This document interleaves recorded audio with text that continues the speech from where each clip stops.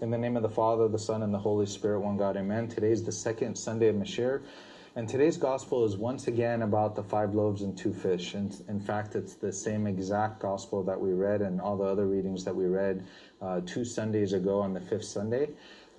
This past Monday, I opened up to see what the readings were and saw that again it was about the 5 loaves and 2 fish. And I began wondering, how difficult it is, to prepare sermons for the same reading again and again, because this gospel, as you all know, is read many times throughout the year. But then I started thinking as well about how the feeling of familiarity with something sometimes causes our admiration for that object to diminish. For example, when one reads Shakespeare for the first time, he can be moved quite deeply and appreciate it much more than somebody who's read it all of his life, like a teacher who's read it for 30 years teaching the students. It doesn't have that same impact on him. The same can be applied to all the things made by mankind. Like, for example, I'll give you an example. When I went to Egypt many years ago, I was standing in wonder at the size of the pyramids and how great they were. And, I'm just standing there in awe as a tourist, just looking at the size of these pyramids and how long ago they were built. And I looked to the side over there, and there's this gentleman selling, Coca-Cola bottles for what the equivalent of American dollars, like a nickel or a dime or something. He couldn't care less about the pyramids, right? He was trying to sell his soda and trying to earn a living. And, here he is standing in one of the 7 wonders of the world. And so because he sees it every day, right, it doesn't have that same impact on him. Indeed, all of God's creations, too, like a child gazing up into the stars for the first time on a clear night, has this great awe and respect of the stars, but somebody who's looked up in the sky many times, it doesn't have that same impact on him. However, this feeling of familiarity can be dangerous when applied to the spiritual life, to the church, to God, and especially to His Word. It destroys that mystical aspects of it, right? And without mysticism, there is no awe or respect, and without this honor, there is no love as well. And love is what attaches us to God and His blessings, of course. Things that could otherwise be reaped for their blessings are kind of overlooked as trivial or insignificant because, again, we've seen it again and again. A liturgy that is memorized, verses that we often encounter, a saint in the church that we see often. These things these examples, we see often, and we kind of diminish the impact of the benefits that we can take. We should never have that feeling of familiarity to these things in the church or to the spiritual life, but often and always recognize that mystical character that is attached to these things. It's a characteristic of God to be unlimited. And because He's infinite and unlimited, therefore, there's no limit to our understanding of Him. We can always grow and grow, and even in heaven, when we get there, we will continue to grow in our understanding of Him. So when we look at the 5 loaves and 2 fish today, and as we also anticipate the start of Jonah's fast, which begins tomorrow, by the way, let us take a look at the young boy who brought the 5 loaves and 2 fish, this small basket of food that his mom probably packed for his family, and to feed eventually 5,000 with just the 5 loaves and 2 fish. In a major way, this young boy who delivered such a small offering to Christ is very similar to Jonah the prophet, and we'll look how. Here we have a little boy who was packed a meal of 5 loaves and 2 fish, barely enough to feed a small family. He came with this basket and offered it to the Lord as an offering and for Him to bless. And He did, and Christ accepted it and He blessed it. He did what He could do. He did what was in His ability to do. He didn't have much with Him, but what He had, He gave to Christ. And the Bible is clear and full of examples of those who did what they could do, no matter how small or inadequate that action is. The woman who anointed the feet of Christ with expensive perfumed oil was defended by Christ, who said, she has done what she could. She has done what she could. The young shepherd who came to a giant with 5 small stones, David the prophet, he came with only 5 small stones, and God blessed those stones and caused victory. Gideon's army of 300 against thousands, and his little army was able to overcome a mighty army of many thousands. St. Peter, who told the lame beggar, "Silver and gold I do not have, but what I have I will give you." The widow who offered Elijah a handful of flour in a bin and a little oil was able to sustain the family for many days. A giant fell, the lame walked, the armies were subdued, the hungry family was sustained. The memorial of that sinful woman who came to Christ's feet is still being remembered to this day. And as we read today, thousands were fed by only 5 loaves and 2 fish by what this little boy offered. What we offer sometimes to Christ is inadequate. It's weak. It's sinful. It's shameful. God blesses it, though. He accepts it in his love for us, accepts it, and makes it more than adequate and causes it to be to his glory and to always to our benefit. Our Lord is always looking for a way to give us victory, no matter how small of our offering that we offer him. And as we stated, tomorrow's Jonah's fast. It begins tomorrow, and hopefully we can all take the blessing of this fast. We commemorate the amazing repentance of the Ninevites and God's deep and passionate desire to save everyone. He saved the Ninevites, he saved the sailors, and he saved Jonah. So let's kind of recap this story and talk a little bit about the story of Jonah.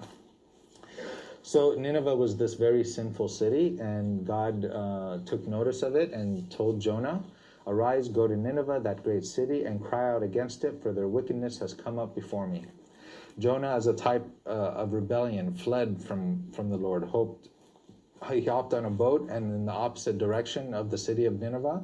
And during the trip, God sent a great storm to overcome the ship, and the sailors began to pray to their gods. Each one, of course, were pagan, and they all began to pray to their gods. Jonah, however, was deep in the stern of the boat, fast asleep. He didn't even notice the storm. So they woke him up and asked Jonah to pray as well. And they said, "What do you mean, sleeper? Wake up and pray to your God."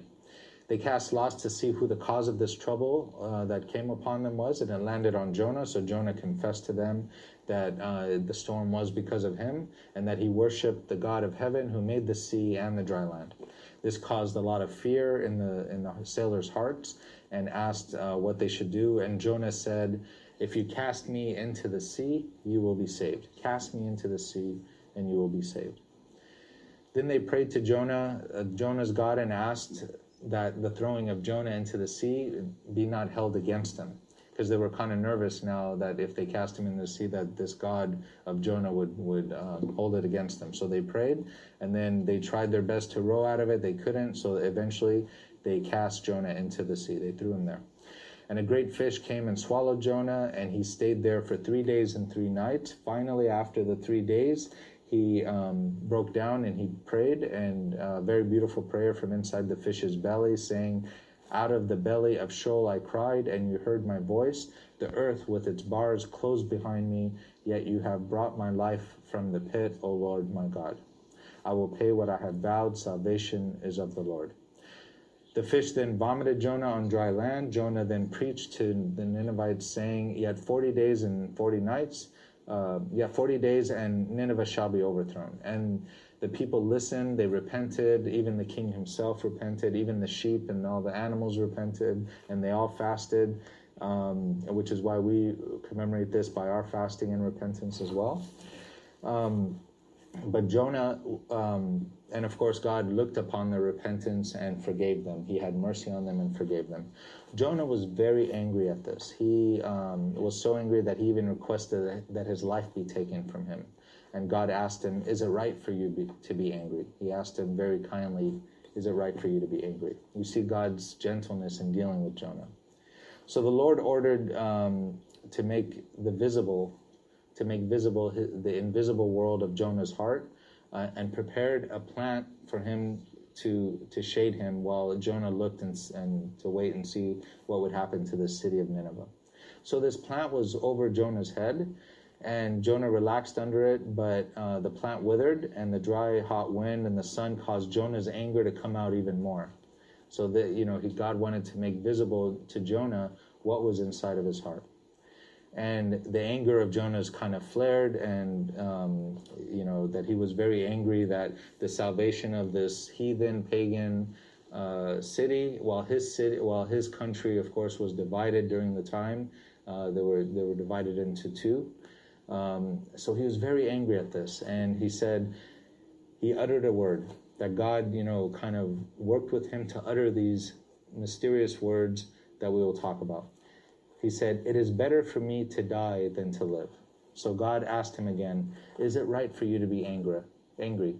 And Jonah revealed his passion, saying, "It is right for me to be angry, even to death." And as a final lesson for Jonah, God compared Jonah's grieving, Jonah's anger, to his own. God compared Jonah's feelings and the plan over the plan and the salvation of Nineveh to his own feelings about the salvation of the world.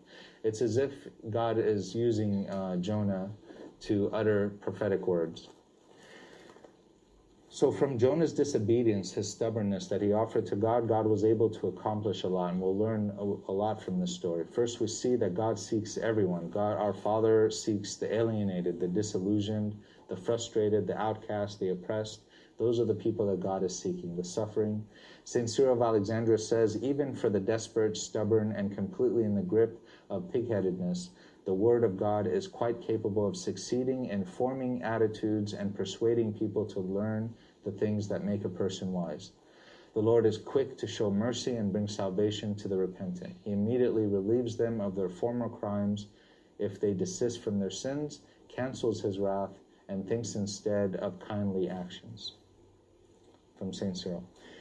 We definitely see this to be true in the case of Jonah, the Ninevites and the sailors, right? He sought each one of them, and he caused these pagan sailors to worship him, and the Ninevites to repent, and ultimately Jonah to understand. With Jonah, we see some weaknesses, right? Disobedience, rebellion. We see a little bit of pride and foolishness, as if he can run away from God. Lack of faith, lack of care for others' salvation. But we must be, we must remember that, of course, Jonah wrote this book. So he wrote these things about himself. So we got to see and recognize that Saint Jonah, the prophet, is a really amazing character for him to write this book about his own weaknesses that we can read about today. So Jonah disobeyed God's command and fled in a ship, but God used this to glorify God and reveal his great love.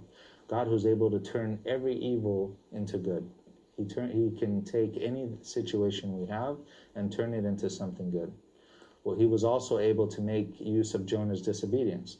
As it says in Judges, out of the eater came something to eat, and out of the strong came something sweet. He even transformed Jonah into a foreshadowing of Christ, not just with the 3 days and 3 nights in the belly of the whales we'll talk about here. There's an amazing parallel in the events of the storm in Jonah's story with the sailors in Jonah chapter 1, and with Christ and with the apostles in Mark chapter 4. Both were sleeping in the stern of the boat during the storm and had to be wakened by the same men who were navigating the boat. These men were very deeply afraid and amazed that the occupant, Jonah and Jesus, were both sleeping through the storm. The sailors said to Jonah, "What do you mean, sleeper?" And the apostles said to Christ, "Teacher, do you not care that we're perishing?" And they waked them up to calm the storm. Both Jesus and Jonah rose up and was a cause of the storm to cease, of course, Christ by his own power. Jonah said, "Throw me into the sea, and the sea will be calm for you, and you will be saved." At the baptism of Christ said, "Permit it to be so now, for thus it is fitting for us to fulfill all righteousness." It's as if, as it were, that Christ was saying the same words of Jonah, saying, "Throw me into the sea, that you may be saved." And so, of course, we know that John the Baptist eventually did baptize Christ, even though initially he was reluctant, just like the sailors were reluctant. And by this we learn, of course, that the power of holy baptism and how much we gain by approaching such a great grace as baptism. Jonah shows this extreme faith and extreme courage to sacrifice and empty himself. He, with all of his negative qualities, one of the positive qualities, he sacrificed himself. He knew that if he was thrown into the sea, that the rest would be saved. And just as Christ at his baptism on the cross and in the incarnation and his whole life, indeed, he emptied himself for our sake, showing this kind of emptiness and sacrifice for those who he was saving. Then we see Jonah in the whale. The obedient, irrational creature, of course, did what God's will commanded and swallowed Jonah, but did not eat or even digest him. It took 3 days to wear down Jonah's pride, and then he eventually prayed after those 3 ways. He said, "I cried out to the Lord, and he answered me." and after 3 days he was thrown on the shore. He was saved from certain death. Of course, this is an obvious prophecy that Christ himself mentioned about Christ's resurrection from the dead, that on the third day, of course, from the belly of the earth, our Lord Jesus Christ resurrected from the dead. And after Jonah's resurrection, he goes to the Gentiles. Yet 40 days and Nineveh will be overthrown. They had faith. They believed God. They prayed and fasted. They repented. 120,000 people were saved from wrath. God forgave them. The heavens rejoiced in the salvation of 120,000 people. But Jonah himself, a prophet, was unhappy. What is the work of a prophet except to be happy at the salvation of other people? What joy is there other than that? But Jonah, of course, struggled with this. And the book of Jonah has a very strange and abrupt ending pointing to something else. There's very few books in the Bible that doesn't have like a very firm conclusion. The book of Acts, for example, doesn't have a firm conclusion. And there's reasons, contemplations as to why that is. We're still living the story of the Holy Spirit's work in the church. So it doesn't really have a conclusion. The book of Jonah also kind of ends abruptly. God, knowing the anger and the angry feelings that were in Jonah, guided Jonah to utter a prophetic words about the passion of Christ. He prepared the plant to have Jonah express his passion of how angry he was over the plant, as we all read in the story. And he says, I'm angry even to death. God then compared Jonah's anger and passion to his own passion for the salvation of humanity, as if it were saying, why are you angry? Are you angry to death? I too am angry even to death. One must gaze at this abrupt ending to this book and that Jonah wrote with his own hand and wonder if he saw from afar that passion that would come at the crucifixion of our Lord. So finally, in comparing the little boy who brought in the 5 loaves and 2 fish and the story of Nineveh, we have a few very beneficial points that we'll just talk about. Firstly, that God searches for all. The Ninevites, the mariners, the sailors, and Jonah himself, the multitudes and the apostles, and us who read these stories. God's long-suffering and is very long-suffering and is eager to accept those who are willing to repent. He searches for those who come to him like the multitude and those who aren't even looking for him like the sailors. Secondly, we learn that God uses all, whether the small things we offer, such as a small basket of 5 loaves and 2 fish, our weaknesses, our sinful state, our shame. God is able to transform all to good and to the glory of his name and to our benefit. Our Lord is able to transform our small and weak state into something very great. And we should always remember that no matter what situation we're in, that the Lord is able, if invited, will be able to change and transform, no matter how bleak or no matter how we think that there is no answer or solution. God, of course, can create solutions where there are none. So may the Lord allow us to always gain the blessings of this fast of Jonah that starts tomorrow, accept Jonah's prayers on our behalf, and transform the little that we have to offer to the glory of his name now and forever. Amen.